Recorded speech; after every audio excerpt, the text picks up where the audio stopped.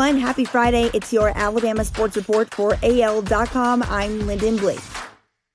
Miami Dolphins quarterback Tua Tagovailoa announced the formation of the Tua Foundation Thursday. And one of the first beneficiaries of the new charity was Alabama-based Big Oak Ranch. In announcing the launch of the Tua Foundation, Tagovailoa said its primary focus will be on charitable endeavors in South Florida, Alabama, and Hawaii. Tua Tagovailoa was an All-American quarterback for Alabama and is a native of Hawaii. If college football is playing checkers, well, Nick Saban is just playing chess. Not just any chess, like virtual three-dimensional chess. In other words, he is so far ahead, ESPN analyst Paul Feinbaum said Thursday the sport is, quote, doomed as long as the Alabama coach is healthy. Feinbaum said, at an age when I cannot think of anyone else in the history of the game who is ascending at 69, almost 70, Nick Saban is defying all logic and all imagination. Saban's number one signing class that had the top composite score ranking in the history of the 24/7 Sports Composite included 11 of the top 60 recruits in the country, including 7 five-star prospects.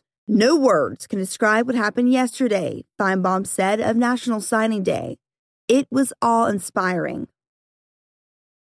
Alabama got its groove back Wednesday, even if its perimeter shot went MIA. The 78-60 beating of LSU reversed a downward trend of the previous 3 games and, for the moment, solidified its standing to be among the top seeds in the NCAA tournament. The Crimson Tide are in control of its postseason future thanks to a healthy lead in the league standings, its record, and strength of schedule.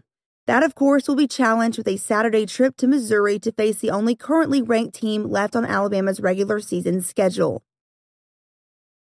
Philadelphia Eagles quarterback Jalen Hurts became a supporter of Alex's Lemonade Stand Foundation during his rookie NFL season, including promoting the charity during the annual My Cause, My Cleats game. The former Alabama standout went even further for the organization, though. After learning of a family of 6 in Nottingham, Pennsylvania, whose oldest child had cancer, Hurts went to meet the youngster and brought a $30,000 check to help the family get a new home, too. It's a moving video. To watch, go to AL.com and click on the Alabama Sports tab.